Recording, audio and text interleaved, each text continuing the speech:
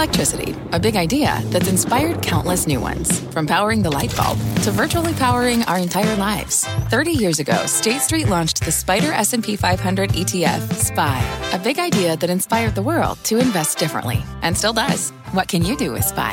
Before investing, consider the fund's investment objectives, risks, charges, and expenses. Visit ssga.com for a prospectus containing this and other information. Read it carefully before investing. SPY is subject to risks similar to those of stocks. All ETFs are subject to risk, including possible loss of principal. Alps Distributors, Inc. Distributor. Fast Money does start right now. I'm Melissa Lee. Tonight's trader lineup: Guy Adami, Tim Seymour, Dan Nathan, and Bono and Ison. Tonight on Fast, no pain, no gain. That is a message from Morgan Stanley's Mike Wilson, where he sees stocks headed as we close in on August. Plus, Boeing hitting new headwinds today. We heard exclusively from the company's CEO when he expects air travel to return to normal.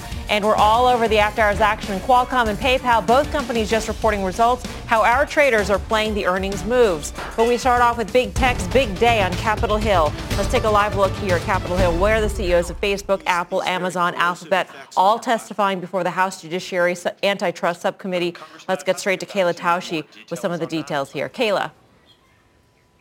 Melissa, 4 hours in and a third round of questioning underway as Republicans challenge Apple, Amazon, Facebook, and Alphabet on political censorship, and Democrats take aim at the size and power these companies have amassed. Here's the subcommittee chair, David Cicilline. Our founders would not bow before a king, nor should we bow before the emperors of the online economy. These four horsemen of the technology industry responded in kind, saying, in fact, they each face healthy competition in their respective fields. Competition drives us to innovate, and it also leads to better products, lower choices, and more choices for everyone. Customers have a lot of choices, and then our products face fierce competition. Companies like Samsung, LG, Huawei, and Google have built successful businesses with different approaches. We're okay with that. But I recognize that there are concerns about the size and power of tech companies. Our services are about connection, and our business model is advertising, and we face intense competition in both. Well, so far, the executives have largely sidestepped controversy as they were probed over the App Store, content policing, China policy, counterfeit goods. Jeff Bezos of Amazon said that the company does, in fact, pursue aggressive pricing to promote its own products, but that it doesn't harvest third-party sellers' data to do just that. But perhaps, Melissa, the most direct questioning about whether these companies are too powerful and too big came to Mark Zuckerberg when he was asked specifically about Instagram and whether Instagram and Facebook should be split up. Jerry Nadler, the full committee chair, cited 2012 emails from Zuckerberg saying that essentially they were taking out a competitor. And Zuckerberg said, actually, in hindsight, maybe you could sense that Instagram would grow, but at the time we didn't know how much it would grow. And with the same information that the company had, the FTC in 2012 approved it unanimously. Melissa? All right, Kayla, thank you. Kayla Tausche. And again, these hearings are ongoing in Washington, D.C. We'll go to them occasionally as news warrants. But first, Dan, I'm wondering if there was any company in particular that you thought suffered the most damage from these Congress people who were pretty aggressive in their questioning. Yeah, they were pretty aggressive, but I think they show, again, that they're just outclassed. They're out of their league when they're asking these questions of these titans. And when you think about it, they came really hard for Mark Zuckerberg. Zuckerberg, though, went out of his way to kind of say that he is not the behemoth that some of the other of his counterparts who were in this hearing with him, obviously Amazon, Google with the size of their video platform, Amazon with the growth of their ad platform, and obviously Apple with the, I think he even mentioned iMessage as the most widely used messaging app in North America. So he kind of distinguished himself a little bit rather than being a battering ram. I think he caught a lot of questions. He has not fared so well in the past in these environments. I think he did very well sticking on script here. But again, Kara Swisher says this all the time, and maybe at some point Congress will listen to her. This is not how you do it. This is not how you grill these sorts of people who built these sorts of businesses. So, nobody was expecting too much here, and I think we're going to walk away, and these guys are going to be like, that was a walk in the park. Yeah, it gives you a glimpse, though, into the minds of the Congresspeople when you listen to the lines of questioning. One question, Tim, was to the effect of, will you not rig the election, basically, in favor of Joe Biden? Another line of questioning is, why does the Echo, the Amazon Echo, when you say buy batteries, go to Amazon's batteries? So there are a lot of really pointed things to go to. And it seemed like, the Democrats were more aggressive than the Republicans, despite the fact that DOJ, which is where a lot of this is supposed to be emanating, is there's some sense that this might be from the administration led. But if anyone, I thought Google was getting the biggest, kind of shot across the nose. And not that they can't handle it. And I think Sundar Pichai was very good. I think the humility and trying to give explanations to folks that might not understand. But, the assessment that Google is not the gateway to the internet, but it's a walled garden, and talking about how they've quit working with the Pentagon, and yet they're working closely with China. So, there were these attacks. I just go back to the stocks. First of all, they fell 3.5% to 5% between these four in the last 5 days off of essentially blow-off tops that I don't know that we're too far away from getting back to. This started in 2019, June of 2019, where that's really where you should have bought these stocks if you were worried about this, because they rebounded quite substantially as we got throughout the rest of the summer. And since then, largely haven't looked back, obviously subject to what's happened through the crisis. But this is right now, I don't think much to do about anything. The big issue for these companies will come tomorrow when we talk about their earnings. It's interesting that you thought Sundar Pichai faced the most grilling. The New York Times had this sort of breakdown of how many questions were directed to each CEO. This is as of 4:20, and granted the hearings are going on, so this sort of could have changed. But Sundar Pichai got 33 questions versus Zuckerberg and Bezos each got 25. Cook got 12.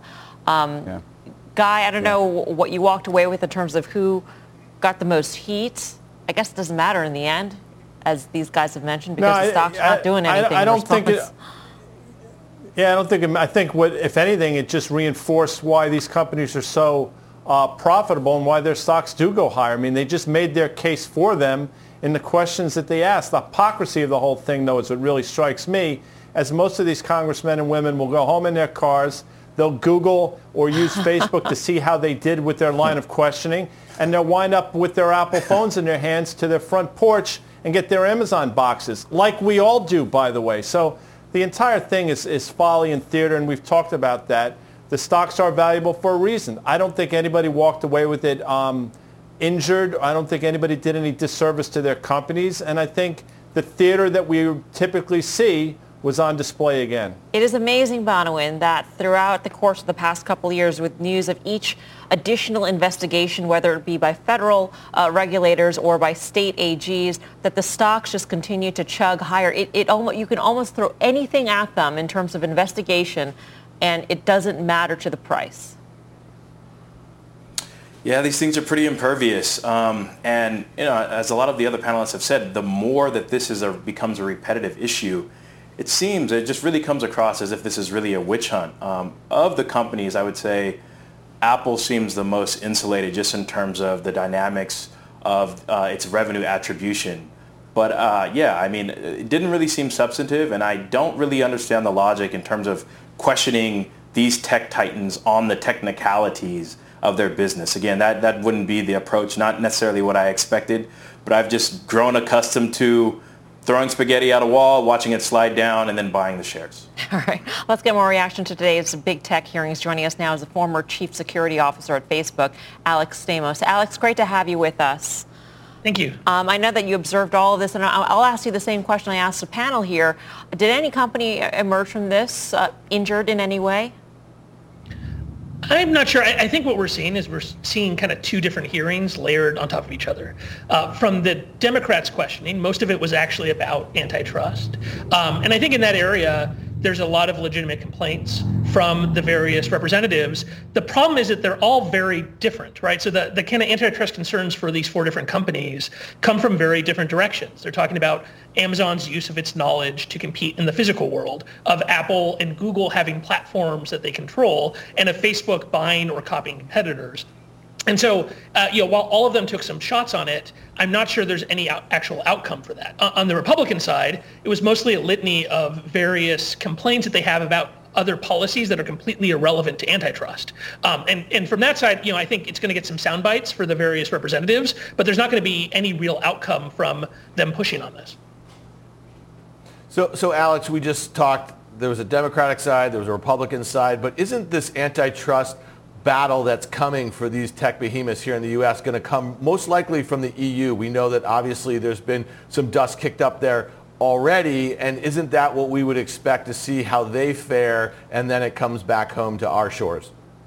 Yeah, I think for the CEOs, if their biggest concern will be with EU regulation, specifically the competition, DG Comp, and investigations from that side, because a competition regulator is actually going to look at the impact of markets, which is something that you didn't hear anything about in this hearing, right? You heard very little about any actual harm to consumers, where the Europeans have a theory of the size of these companies harming European competitors and European consumers, and I think that's in the long run that's going to be much more effective than kind of having this litany of complaints that can't be solved with antitrust. Do you think that sorry, it's Tim. Welcome and thanks for joining us. Do you think that there's any of these CEOs, no one wants an antitrust breakup, but a lot of people have pointed to that some of these companies are a lot more valuable based upon the sum of the parts. And how do you think these CEOs are thinking about that? Do you think any of them have contingency plans, or this really just gets into more of a corporate tactical strategy? But as we look at this as investors, I wouldn't find it catastrophic. In fact, I think it might be the opposite if DOJ really pushed hard. It's an interesting question. Again, it's such a different issue with each company. I think in some cases, a breakup would at least change competition. So like the Facebook case, you could make Facebook, Instagram, and WhatsApp separate companies, and that might increase shareholder value over the long run to have them compete against one another. It might not. It's hard to make that prediction. But at least it's something that's a remedy to the kinds of complaints people have about Facebook. When you talk about Apple or Google, a breakup remedy doesn't really get you there, right? Like it's not realistic to break Apple into multiple units that compete on iPhone. The issue there is their control of the App Store and whether or not they're using the App Store to suppress their competitors. Same thing with Google and their dominance in search. There's no good way to break up Google's dominance in search. And so I think for those kinds of companies, the outcome could possibly be some kind of consent decree or another agreement that keeps them from utilizing their incredible power and the amount of data they have in competition. I think really the only company that probably should be worried about breaking up is Facebook and maybe Amazon, although there's been very little discussion of the fact that Amazon is both a massive retailer and the world's largest cloud provider, which is something that's talked about a lot in tech and here in Silicon Valley that hasn't made it to the floor yet, but that is something that I think some regulators will look at. But the bottom line, Alex, is do you think that all these guys go home, or maybe they are already home, and they just sort of think, wow, that was tough, but I'm glad I'm done, and life goes on. Nothing comes of it. Yeah, I don't think any of these CEOs are worried from the outcome here. I'm always amazed at these hearings of the fact that the structure is so incredibly inefficient and is so poorly designed to actually nail down these folks. You're breaking it up into these 5-minute chunks for different representatives, and going back and forth between Republican and Democrat means that you have no consistency in the questioning, that you're talking about actual competition issues, and the moment you get somewhere interesting, it's over, and now you're talking about, oh, this guy got taken down on Twitter, and Twitter's not even there, right? Like all these complaints about Twitter, who is even represented, is one of the silly things that's going on right now. And so I think if they want these hearings to be more effective, they're going to need to find a model where somebody who actually knows what they're talking about is spending 15 or 20 minutes asking questions that are actually based upon reality, not this kind of litany of political issues for which they want to get sound bites. Right, and then the ping-ponging between the CEOs is very disruptive. Alex, great to have you. Yeah. Thank you. Alex Stamos. Thank you. It's a dog and pony show. I mean, let's put it straight, right? Let's just call it what it is, right? But at the same time, if we get at some of the remedies that could be proposed, which company would be the most scathed? Which would be the least, Guy? I think remedies, the most, potentially the most one hurt, I would think Facebook, and I think the least one hurt would be Apple, just back of the envelope stuff. I mean, maybe you can argue on the Facebook, but I think it seems to me that Apple's probably the most impervious to any of this, my opinion. Yeah. Tim, what do you say? Well, Apple seems to me with the App Store and the complaints from the developers and the complaints from people like Spotify, we heard the CEO after the bell. I mean, that to me seems the most vulnerable. And I think Apple, and if you look at their revenue and you look at the services revenue, we've thrown, and I've heard Dan talk about this too, to the extent that we've thrown so much in terms of a fresh multiple at Apple on services, that seems to be the place where ultimately, look, the competitive environment is such where an efficient market should settle that score. It hasn't so far. I think Apple remains under pressure. Yeah. Bonneman, what do you think? You know what? I think just in terms of revenue attribution, I believe the App Store is only about 10% of Apple's overall revenue. So while there may be a higher probability that thing becomes a headline issue, in terms of the overall business mix, I would think that in fact they're the least affected.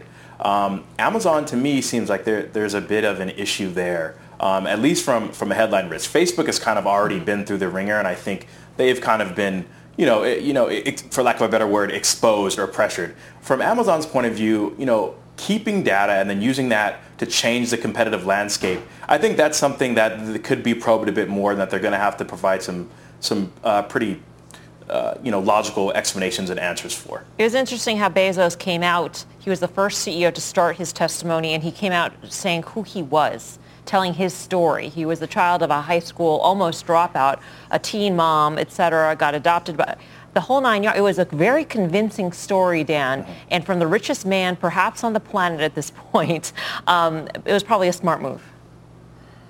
Listen, Bezos is the GOAT. There's no doubt about it, and he's the least likely. It's just a fact. That's greatest of all time, guy. His business is the least likely. Go ahead and try to spin out AWS, and all of a sudden you're going to have a top 10 NASDAQ 100 company on your hands that's just going to steamroll everybody else anyway. So, to me, I don't think there's a strong likelihood that company gets broken up. If anything, even with Facebook, when you think about it, the discussion about Instagram back in 2012, it was a no revenue company for $1 billion. Well, what's happened? We've seen Facebook's proper vertical kind of move over to Instagram. And Instagram has a lot of risk right now. Mark Zuckerberg, we talked about it last night and he mentioned it today. TikTok is the real deal here, and it's coming after them. And then when you have upstarts like Snapchat, which is a $2 billion revenue company, but that commands a lot of mind share among teens, you have to be worried, that is. You have to be worried. So to me, Facebook is the one that I think posed with the most risk. And listen, we didn't even talk about trust and safety yet. That is the grievance of the Republicans in some ways, is just kind of the, kind of the pushing their voices down to the side. The Democrats have a real argument on the trust and safety, and if there's any ill-toward action on that platform that affects our election in the fall, they're coming for Facebook with the with the pitchforks there. All right, we'll continue to monitor these tech hearings. We'll bring you any news as it develops. Meantime, let's turn now to the other big story of the day, and that would be the Fed. Policymakers wrapping up a two-day meeting with the news conference from Chairman Jay Powell. Let's bring in Steve Leisman here. Steve, he added a thinking to thinking about raising rates. Yeah, I don't know exactly how many thinkings there were. When I asked the question last time, we're not even thinking about thinking, and I think there's 3 now, or there might even be 4, which means it's way down, and he kind of took the back of his hand and swatted away the question about inflation. So we're just not worrying about that. And it was really actually sort of a fun quote from the chairman, if you will, where he said, upside, we're not worried about the upside. We know what to do in that case. We're all prepared for that. And the opposite? Are they prepared for that? Well, that's where he's focused. And it's been a really interesting kind of dynamic here where I think the Fed has had this right, but I'm not sure that following the Fed, having this right made anybody some money. And if you give me a second to explain, Powell has been hammering this idea of the uncertainty about the economic effects of the virus, the uncertainty about the course of the virus. And I think if you go back and look at him hammering that uncertainty, he's been correct about how things ended up. We were not coming back very quickly. There was a good chance we were going to have another spread of the virus. There was a good chance that we were going to have another downturn. That was a big part of what he emphasized today, was that the high frequency data that they're looking at has gone flat to turning downward. All of that has meant an enormous amount of stimulus from the Federal Reserve.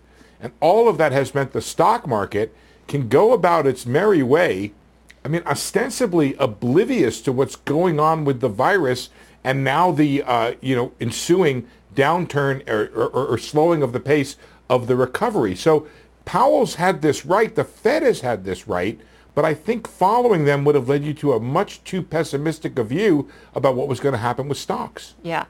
We had our panel on Power Lunch shortly after that. You're part of that panel, Steve, and Mona Mahajan had made the point that the next meeting in September is the last meeting before the election. So the probability of making any sort of major move, whether it be, well, obviously with rates, that's just not going to happen for the foreseeable future, I would think. But also any major moves that could possibly change the market trajectory, changing language, et cetera, would be very unlikely. I don't agree with that. I think this was a pause of a meeting. I think depending upon, now, remember what the Fed did today. It inserted that thing. It said the outcome of the economy is dependent upon the course of the virus. So that tells you exactly what's going to happen or not with Fed policy if this thing gets worse. But I think the Fed is prepared to make a variety of moves, at least one in September where it goes to a more firm forward guidance, perhaps related to economic data, and might even be prepared, if things get worse in September, to launch a formal QE program. So I don't think the Fed is going to be dissuaded by the election. I think it's going to be influenced by the economy and the data. Steve, always great to speak with you. Thanks for your analysis. Pleasure. Steve Leisman, quickly here, can you believe that they got more dovish, Guy? Was that even possible? Apparently it was. You throw in an extra thinking, make it 3, and you're more dovish. It would appear, well, clearly the market thought that for the majority of the afternoon. But, you know, it's interesting, and again, I'm not an economist. I don't pretend to be. But what I'll say is I understand that the U.S. dollar does not fall under the purview of the Federal Reserve, but the U.S. dollar has had a precipitous decline. Tim talks about it. Dan talks about it over the last month and a half. Whether you realize it or not, and I think people that watch sort of understand it, as the dollar diminishes in value, that creates inflation, although it's not called that. So your buying power going down is inflationary. I don't know if the Fed takes that into consideration or they choose to sort of gloss over that, but that's problematic. I mention it because it's their actions that are making the U.S. dollar go lower. So, you have to really examine these things for what's happening below the surface. And I think it's really problematic at a certain point. Let's talk more about the Fed and bring in Mike Wilson, Chief U.S. Equity Strategist at Morgan Stanley. Mike, great to have you with us. Thanks, Melissa. Your bull case, just to remind our viewers, 3,700, but you say the most likely scenario would be a range of 3,350 to 3,700. Given what the Fed or what Jerome Powell specifically said today about not thinking about raising rates, do you think that the more likely scenario is closer to 3,700 at this point? Well, look, I think that, this policy that is, being talked about today, this is not new, right? The Fed has been ultra dovish since March, and, quite frankly, they've been probably the most pessimistic economists out there that I've, listened to. And I think part of that is a strategy that allows them to remain extremely dovish. They want to make it perfectly clear that they're not going to stand in the way of this recovery. It's not going to be their fault if this recovery falters. And I think that's the right, sort of stance for them to take at this point. But if you think about the upside for next year, it's not going to come from, multiple expansion. We've already had that. It's going to come from earnings. And that's the story that I think folks are going to start to focus on next, which is that there's a lot of operating leverage in these business models now because they have cut costs so deeply, whether it be employment or SG&A or T&E or whatever. This stuff has come down dramatically. And so, if the stimulus works and we get, revenues to come back, there's going to be tremendous operating leverage stories. And that's what we're excited about for next year and even in the fall. And a lot of these stocks that have the most operating leverage are actually the stocks that have been underperforming for the last, month and a half or 2 months as interest rates have come down. So we think the pendulum's going to swing back as people get more comfortable with the economy reopening. I don't know if rates are going to shoot up or not, but ultimately they will. I think what Guy was talking about a minute ago on inflation is really important. That's probably a story for next year. And that's going to evoke more interest in these things that are actually positively related to nominal GDP and interest rates going up. And that's our positioning. So we like a barbell right now still of cyclical stocks, recovery stocks, paired up with kind of these COVID winners, which seem to be defying valuation in the near term. Hey, Mike, and I appreciate your comments. Is there a point on the chart where lower rates actually become a headwind? And furthermore, is there a point where you say, this weakening U.S. dollar, which historically has been this great tailwind for multinationals, becomes sort of a headwind for an economy here that's obviously 73% driven by the consumer? Yeah, I think those are two really important points. So first of all, the bond market signaling from the nominal, interest rate market is a false signal right now, all right? I mean, those are being affected by what the Fed is doing and saying. So I'm focused on break-evens. I'm also focused on things like precious metals and other commodities, things that are telling us that actually there is some, inflationary buildup going on out there. And the weaker dollar is part of that story, Guy. You hit the nail on the head. And I don't think it's a constraint now. But what I do think it does is it does challenge this Fed ultra-dovish view. I mean, I think at some point they do care about the dollar if it were to fall out of bed, because it will be inflationary. That'll put a constraint on them on the other side. Plus, they are supposed to be stewards of the currency at some level, right? I mean, none of that's the Treasury's job. But, we don't want to see the U.S. dollar fall out of bed completely. So I think that is going to be a constraining factor on their dovishness at some point later this year. Hey, Mike, you just mentioned, obviously, next year you're expecting operating leverage. Companies realized a lot of efficiencies, cost cuts, that sort of thing. So when you think about 2021, that's how you get to this multiple, not just based on expansion, but based on earnings growth. Here's the one issue that I kind of take with that argument is that we are seeing corporate America shed jobs that may not come back. That's part of that efficiency. So we're coming off of 3.5%, 60-year low unemployment, and we may be at high single digits, 10% unemployment for 2021. So how do you square that with what I'm just thinking that at some point in the next few months, we're going to be talking about a double dip recession the same way we were talking in 2010 and 11. But this time it might happen because technology did it. The winners of the pandemic, the very ones that you just kind of mentioned also. Yeah, look, I mean, we're not anticipating unemployment back at where we were anytime soon. It's going to take multiple years. But we do think unemployment will be making modest progress lower over the course of the next 6 to 12 months. And I would gather that by the end of this year, we're back in the single digits, and then the recovery kind of begins. But Dan, as you know, I mean, that's when the operating leverage shows up. I mean, yeah, it's unfortunate that these folks are going to be out of work for another few years probably. They'd love to get back to work, but it's going to take time. The economy is going to recover, and companies will be slow to hire folks back. And as long as the fiscal stimulus remains in place, which I think it will, I think these deficits are going to become more structural in nature, particularly if we have a blue sweep. And so, I mean, the revenue will come back. I mean, we've seen that already. It's been remarkable how fast, people can find ways to spend the money in other ways if they can't go out to a restaurant or they can't do things that are, big gatherings of people. They find other ways to spend the money. So I think that pump will continue to be primed. That's going to be where the revenue comes from a fiscal standpoint, and then the operating leverage will flow through. Mike, thank you. Thank you, Melissa. Mike Wilson, Morgan Stanley. Here's a weird would you rather. I don't think I've ever asked this question. Uh-oh. I'll pose it to Bonawyn. Wow, who gets since he's the new guy. Would you rather Good luck, buddy. Gold or equities right here? Oh my goodness. The last time I played a game, I got myself in the penalty box. So I'm a little trepidatious here to even give you an answer. Gold. Wow. Gold. For all the reasons that everyone has touched upon. And I realize we are at nosebleed levels. But listen, this is not going away anytime soon. We talked about the effects of multinationals. We talked about weakness in the dollar. All of those things are going to contribute to what is now the safe haven commodity. And if you look at sovereign yields globally, I mean, where else do you put the money?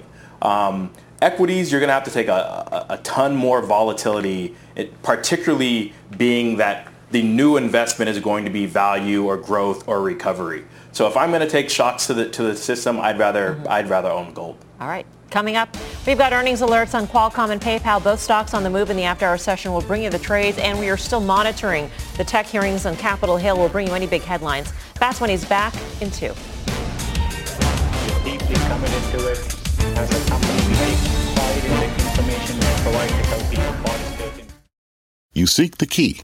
But first, you must learn the ways of precision, craft, and performance with Acura's all-electric ZDX. With a premium Bang & Olufsen sound system up to a 313-mile range and a Type S variant with an estimated 500 horsepower, the ZDX is their most powerful SUV yet. Unlock the energy when you visit Acura.com to order yours today. We've got earnings alerts on Qualcomm and PayPal, both stocks on the move in the after-hour session. Let's kick it off with Qualcomm sharply higher by 12% after reporting an earnings beat. The company also settling a long-term license agreement with Huawei. So, Tim, what do you like about this quarter, if anything? Well, first of all, I think the ramp for 5G and Qualcomm is very important. Huawei, I think, largely expected, and as much as that headline seems like it might draw some attention, I don't think it's all that extraordinary. I think it gets back to valuation here. I think the valuation differential with Qualcomm and other chips makes this kind of attractive, frankly, especially with the rollout of 5G. Maybe we knew this, but in their 8K, they also said that that there was a negative impact in the fourth quarter, which includes a partial impact from the delay of a global 5G flagship phone launch. And maybe it's been rumored for so long that Apple was going to delay its phone, Dan, that it's not reacting at all to this. But I thought that was kind of interesting, that there are going to be some delays to some of these phones.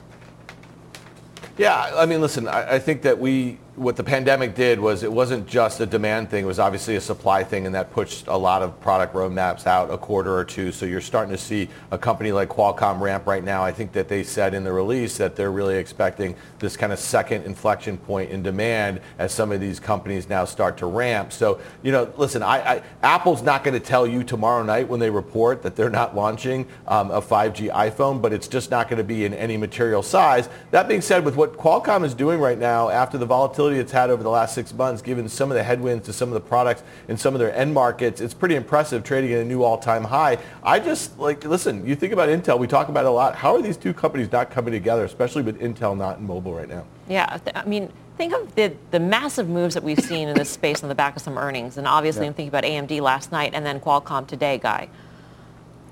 Yeah, it's remarkable, the have and the have-nots, right? And that's actually a good thing. At least the market's discerning the winners from the losers, which I think is encouraging.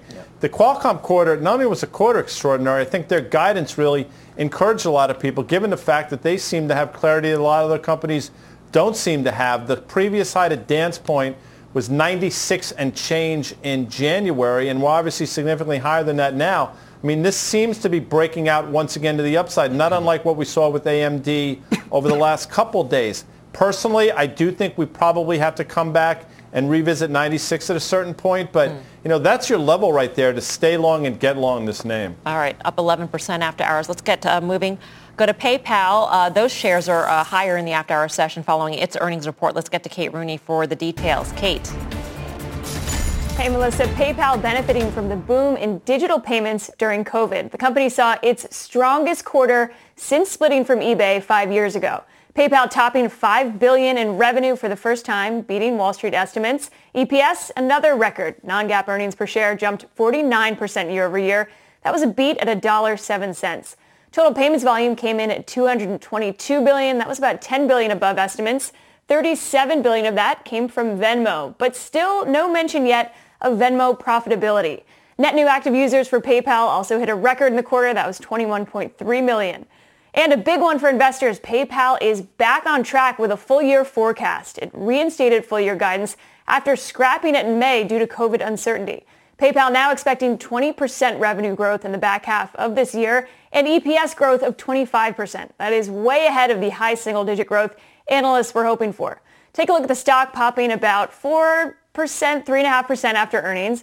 CEO Dan Schulman on the call just now saying this is coming from the world accelerating from, quote, physical to digital. It's fueling the rise of online payments. I'll be hopping on a video call with CFO John Rainey after the conference call wraps up this evening. You can catch highlights of that interview on CNBC tomorrow and on CNBC.com. Melissa, back to you. Kate, thank you. Kate Rooney. And obviously the pandemic has been an accelerant to a lot of trends that were going on prior to the pandemic, including the shift from physical to digital currency. I mean, who wants to touch money these days, Bonawyn? It's so dirty and germy. I'll take my chances, I assure you, with the germs. I've got some hand gel on deck. So I'll wave it in. With that said, yes, this has been a darling of the pandemic, and it's still in a strong uptrend. I mean, they absolutely knocked the cover off the ball, beating in top and bottom line, user engagement, I mean, just across the board. So definitely remarkable earnings. The only thing that might give you pause, and the reason why you might only see the stock up, what is it, 3.5%, 4% after earnings, is that this is already trading at about 44 times next year's earnings. So, but again, all of these tech names, or all of these work from home names as well, are facing stretched valuations. But I mean, there's really no holes to poke in it. I mean, they absolutely crushed it. Dan, you've liked this in the past. Yeah, so listen, we talk a lot about Venmo. Kate just mentioned people want to see the profitability of that peer-to-peer payments network. That was a big story, peer-to-peer payments before the pandemic. Now it's really pay with Venmo. That's going to be the next leg of this story. But we were talking about this name the other day. I mean, the steepness of this move off of the lows, up now 125% or so. It's just, I don't know how you invest like that. I don't know how you buy a stock like that. I will tell you from a trading perspective that the stock had been consolidating over the last few weeks or so, which set up the stage for, even with high expectations, beating them the way they did and the pop that you have. But I wouldn't be surprised to see people take some profits here. Let's hear about this next leg. Let's hear about pay with Venmo in stores and what that means. And then to Bonawyn's point about trading at 40 times next year, some of these stocks are going to have to take a little time. Next year, some of these stocks are going to have to take a little time and grow into these valuations. All right, coming up, more turbulent times for Boeing after the company reported earnings, what the CEO had to say about the future of its business. And later, picture this, much more of that monster move in Kodak. Yeah, that's a name we haven't said on this show in a very long time. And why the options market says this isn't going to end well. As we head out, take another live look in Capitol Hill, the big tech CEOs now in hour 4 of testimony before Congress. Fast Money will be back right after this. Wouldn't it be great to have all your investment and retirement accounts in one place? Yahoo Finance, our sponsor today, makes it easy. I use it to put my investment account and 401k accounts into one hub and get expert tips that help me confidently manage my money. For more than 25 years, Yahoo Finance has been the brand behind every great investor. Whether you're a seasoned investor or are looking for that extra guidance, Yahoo Finance gives you all the tools and data you need in one place. They're the #1 finance destination, producing a holistic look at the financial news cycle, including breaking news, original editorial perspectives, analyst ratings, independent research, customizable charts, and so much more. Securely link your brokerage accounts for a unified view of your wealth, including 401k and other investments. A comprehensive perspective is what sets apart great investors, and it's how Yahoo Finance ensures you have the insight to look at your wealth in its entirety. For comprehensive financial news and analysis, visit the brand behind every great investor, yahoofinance.com, the #1 financial destination, yahoofinance.com. That's yahoofinance.com.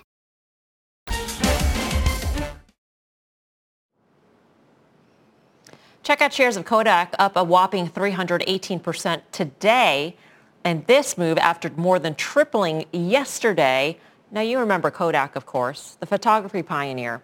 It was trading at just $2 on Monday, secured a $765 million loan from the Trump administration to make components for drugs to combat the coronavirus. Take a look at what CEO Jim Continenza had to say about the deal this morning. The pandemic started, Kodak wanted to see what we could do to participate. We were making hand sanitizers, face shields, PCB boards for ventilators. We realized we could do more. The government realized they could do more. They kind of reached out, and we found a path that makes a lot of sense. Now, there are many reasons why you might look at this whole thing and think, that's interesting. The $765 million loan, for instance, was more than 7 times the company's market capitalization the day before the deal was announced. So a very outsized loan for that size company. If you also take a look at the trading volume on Monday before the deal was announced, it was over 1 million shares traded. Normally, this company has about 100,000 shares traded on a daily basis. On June 26th, that same million shares traded was crossed when the average volume is typically 100,000 shares. So all of this put together, Tim, you sort of think, this is an interesting story. Yeah, it's interesting in a lot of different ways. I mean, obviously 5 days ago you could have reached into your pocket and probably bought this company. And I think you have a case now. Look, this feels like an insider's game. I mean, this was a company that was making film, chemical, some type of chemical ingredients, and now is a company that today the president referred to as more relevant than a $1 trillion stimulus plan because they're making pharmaceutical ingredients that, in conjunction with a partnership between the Department of Defense and the IDC. I mean, you have this bunch of new executive orders that have cobbled together a better use case for this company than we had a week ago. So it's hard for investors to feel like they really have any edge here. It's hard to really understand exactly what this company will be doing, and it's certainly hard to justify this valuation other than the fact that they have a government contract, they have a loan that's backed by the government, and it does look like a company that certainly is in the right place. So no, this is, look, we spent a lot of time on Fast Money in the last 2 months trying to point out that, in many cases, there are names that are justified only by momentum and not necessarily by fundamentals. It doesn't mean that this company can't be successful in their endeavors. I'm not sure what coming into this event made them in the pole position for this type of a sponsorship, but I think the best move was obviously 2 days ago and today. Yeah. I mean, I hope for the country's sake that this is all legitimate and that Kodak is able to produce these supplies which are needed in this country, Guy. But you got to take a look at the surface, and there are too many things that just make your eyebrow go up. As do I, Mel, but I think that's a completely separate topic. I think you would agree. Obviously, we wish them success for a myriad of different reasons. But to your earlier point about the volume, let's just call it like it is. Somebody or some group of people knew something ahead of time. The volume suggests. So you tell me. So if that is the case, there should be some forensic accountants right now working on who that person or group of people were, because that's not how it's supposed to work. On a side note, we obviously wish Kodak the best in terms of what they're trying to do for the country, but that is ancillary to the point we're trying to make about somebody knew something prior to all this. The volume speaks to that. I mean, that's just the way the game works. Options activity has also been crazy, Bonwin. What are you looking at? It's very, very, very fishy. So, if you're looking back over the course of the last month or so, I think options traded about 7,000 options between puts and calls on average. Fast forward to yesterday, 100,000 options traded, and today over 300,000 options traded. So we are talking about an explosion in terms of volumes and interest. What really stuck out to me was taking a look at the August 2.5 strike put. Mind you, this stock touched $60, I think, yesterday and closed around $30. The 2.5 strike put traded 100,000 times around 10 cents. Now, to me, this isn't really about the implied move or any of that. This is someone, the buyer at least, betting that this is not going to end well for Kodak. Being that's a short-dated option, you pay 10 cents for it, and hopefully if there's a violent move, I believe we saw a move from about 44, 43 to about 33 going into the latter half of the trading session today. So really this is an opportunity for you to take advantage of some cheap options, spend about $1 million in premium, and then sell those at a profit. The seller, of course, is betting that it's just not going to get down there, but selling lottery tickets is not the business that I am in. Yeah. Dan, what do you make of the whole thing?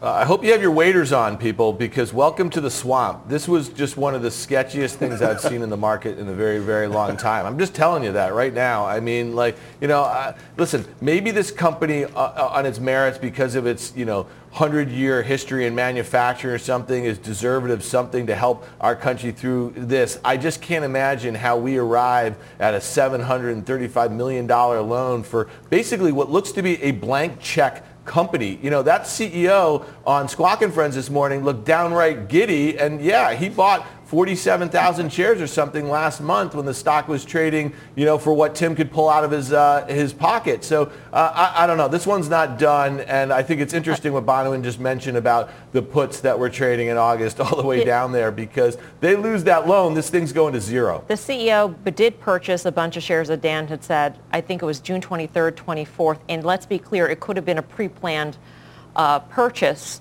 of shares by the company CEO. But keep in mind that just days afterwards, that's when that more than 1 million share spike in trading volume happened too. So There are a lot of things here that are interesting, that are probably worth looking into, and we'll continue to follow the story for you and keep you posted. For more options action, be sure to tune into the full show Friday, 5:30 p.m. Eastern Time. All right, moving on. New data exclusive to CNBC pointing to more turbulent times for the airline industry. CNBC teamed up with Change Research to poll voters in key battleground states, and when asked if they think, is it safe to fly, only 24% of respondents said yes. That sentiment also ringing true as Boeing shares dropped today on missed earnings. The jetmaker plans to cut its production. Phil LeBeau spoke to the CEO earlier today. He joins us now with more. Phil. And Melissa, when you take a look at shares of Boeing, nobody's surprised that the stock moved lower today. As you mentioned, the company did report an earnings miss. They lost $2.4 billion in the second quarter, a wider than expected loss. And obviously COVID-19 shutting down the assembly line, fewer deliveries, all of that weighed on the company. Three things came out today from the company as they were saying this is what we're expecting, not only for the rest of this year, but as you look out over the next couple of years. You got lower production rates or a slower ramp up of other models like the 737 MAX. That will likely mean, or possibly mean, we should say, more job cuts. Remember, they're already eliminating about 16 to 19,000 jobs this year. And then you have the airline recovery. CEO Dave Calhoun said, look, I agree with what they're saying on the international level in terms of the airline recovery is going to be at least 2023, maybe 2024. Nobody's quite sure. And we're seeing that here in this country where passenger levels are down, they're at 76%, 74%. It's just a fraction of where it was at this time last year. Here's Dave Calhoun talking with us this morning on Squawk on the Street about his view of when we might see a recovery. Just that early recovery post the first spike and the fact that bookings came back and they came back fairly robustly, for me, says that the underlying demand equation still exists and that eventually we will solve this. And as you take a look at shares of Boeing and Airbus, the reason that we're also going to show you Airbus is that we get the first half results from Airbus tomorrow. Look, we're going to see the same thing that we saw with Boeing in terms of a terrible quarter with production and deliveries. They're also in the midst of severe job cuts over at a number of their facilities in Europe, simply because airlines around the world are cutting back on their orders, deferring or canceling. And one last thing, Melissa, all of this brings up the question, you're not seeing many people flying right now. Are the airlines going to roll out special fares like $15 between Houston and Newark, or on Frontier, Friends Fly Free? You will see more of that because the airlines, they've got to put people in these seats as much as possible. And this brings up the bigger question down the road. When do you see some pricing power when it comes to fares? But nobody's worried about that right now in the airline industry. They simply want to get people on board. Phil, thank you, as always. Phil LeBeau. Just out of curiosity, I pulled up United. You can fly to Orlando between August 14th and 18th for $27. Or Tampa, Tim, you can go there for $27. It would cost you more to get to the airport than to get to Tampa at this point. Yeah, no bid flying to Florida right now for a lot of reasons. It's hotter in New York, by the way. I think you have a case here with Boeing. Also, we didn't really talk about the need to see MAX. I recognize that there's not necessarily high demand for the 737 MAX, but you need to see deliveries start in early 2021. The liquidity story for Boeing is actually better than expected. So they've got about $30 billion in liquidity. They burned less in the last quarter, the second quarter, around 5.6 versus 6.4 expected. But yes, this is going to be a slow slog. I think the most important thing is that this is a company that also has a defense business, which hasn't been destroyed, and that from a defense perspective, I think it's still a critical company to our country. But that the commercial aircraft business is really about liquidity, and I think the company is certainly going to be there to the other side of this. But when people start flying again is something we talk about every night in different shades of the economy that we're looking at. So you don't have to run out and buy Boeing tomorrow, but I think in the longer term, this is a stock that I've been long, and I've certainly traded around it, but I remain long, and I'm very confident that this company is coming back. Normalized earnings for Boeing are something that are more difficult to judge than a lot of these other companies. But if we're putting that to 2022 for a lot of other companies, this company is very cheap here. Guy? A few weeks ago, and I know you have a memory like an elephant, Mel, we played the game that you love, trade it or fade it. And Karen, the great Karen Finerman was on, and Boeing was what you asked her about. And to her credit, I think the stock was like 198 or so. She said, fade it. And we had a conversation, and we talked about the entry level of 165. Well, if you look up today on your Google machines, you'll see that I think the stock closed around 165. So this is about as good an entry point as you've had for quite some time. And Tim is right in terms of their cash flow position for sure. But we all know that that can get pretty precarious pretty quickly as well, especially if we're talking about 2024 being somewhat normalized. And quite frankly, I'm not sure how they're going to have that clarity. So 165 makes sense, but you wonder if that S&P downgrade is around the corner. Just something to think about. All right, coming up, Dan has got his eye on what he is calling the most important chart in the market. He'll reveal what it is when we come right back.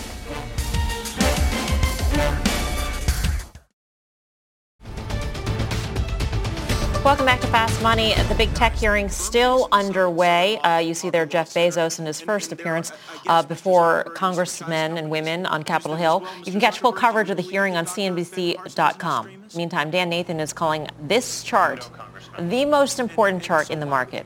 There are lots of charts in the market, Dan, but this one caught your eye. What are you seeing? Yeah, I see a lot of tension building here in Disney, and for a lot of the reasons that we just talked about, Tim just said no bid for $27 to fly to Orlando or whatever it is. I just think that the way that this wedge in Disney breaks might be the way that we're going to see the economy break over the next few months, at least into the back half or at the end of this year. And think about what's going on with Disney here. They obviously have the NBA down in Orlando in a bubble. We see what's going on with Major League Baseball. If the NBA doesn't go well, I think that is going to be a very negative sign for how our economy reopening is going to go. A lot of what Mike Wilson said about his bullish outlook for the back half of this year into next year is predicated on the fact that this virus disappears like a miracle. And let's be frank right now, it is not disappearing like a miracle. It is raging across the country in a lot of places, specifically like where Disney really needs things to happen. So right now, people don't want to go to theme parks. They can't go see sports or concerts. They can't go to a movie theater to see a movie. There's just a lot of things that this company is really exposed. I love this company. I want to see them do well, but the way this thing breaks, and I'm not particularly optimistic about it, I think is the way that the economy breaks over the next few months. Bonawyn, you worried about Disney? Yes, and I've said so previously. Dan makes some great points. At the end of the day, listen, we've talked about Disney Plus. We've talked about some of the other verticals. We've talked about their direct-to-consumer business. All of these are strong businesses, but at the end of the day, parks and recreation, that is where they make the bulk of their money. And until that is fully operative, I definitely think there's headwinds with the name. All right. Up next, final trades.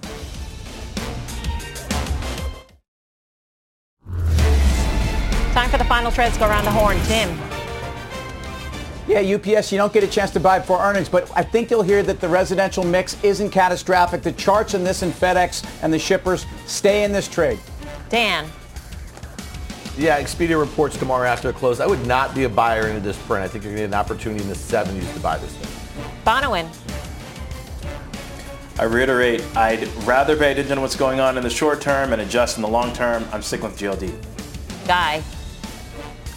I just want the folks at home to know I just purchased the Venmo app from the application store since you're all talking about it. Is the store open? I didn't realize the store reopened. It opened for me. NXPI reported earlier this week. I think the stock is cheap here. Thanks for watching Fast. See you back here tomorrow at 5. Meantime, Mad Money with Jim Cramer starts right now.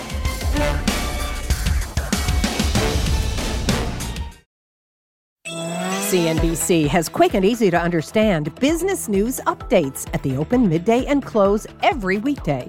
Markets, money, and more from Wall Street to Main Street. I'm CNBC's Jessica Ettinger. Follow and listen to CNBC Business News Updates wherever you get your podcasts.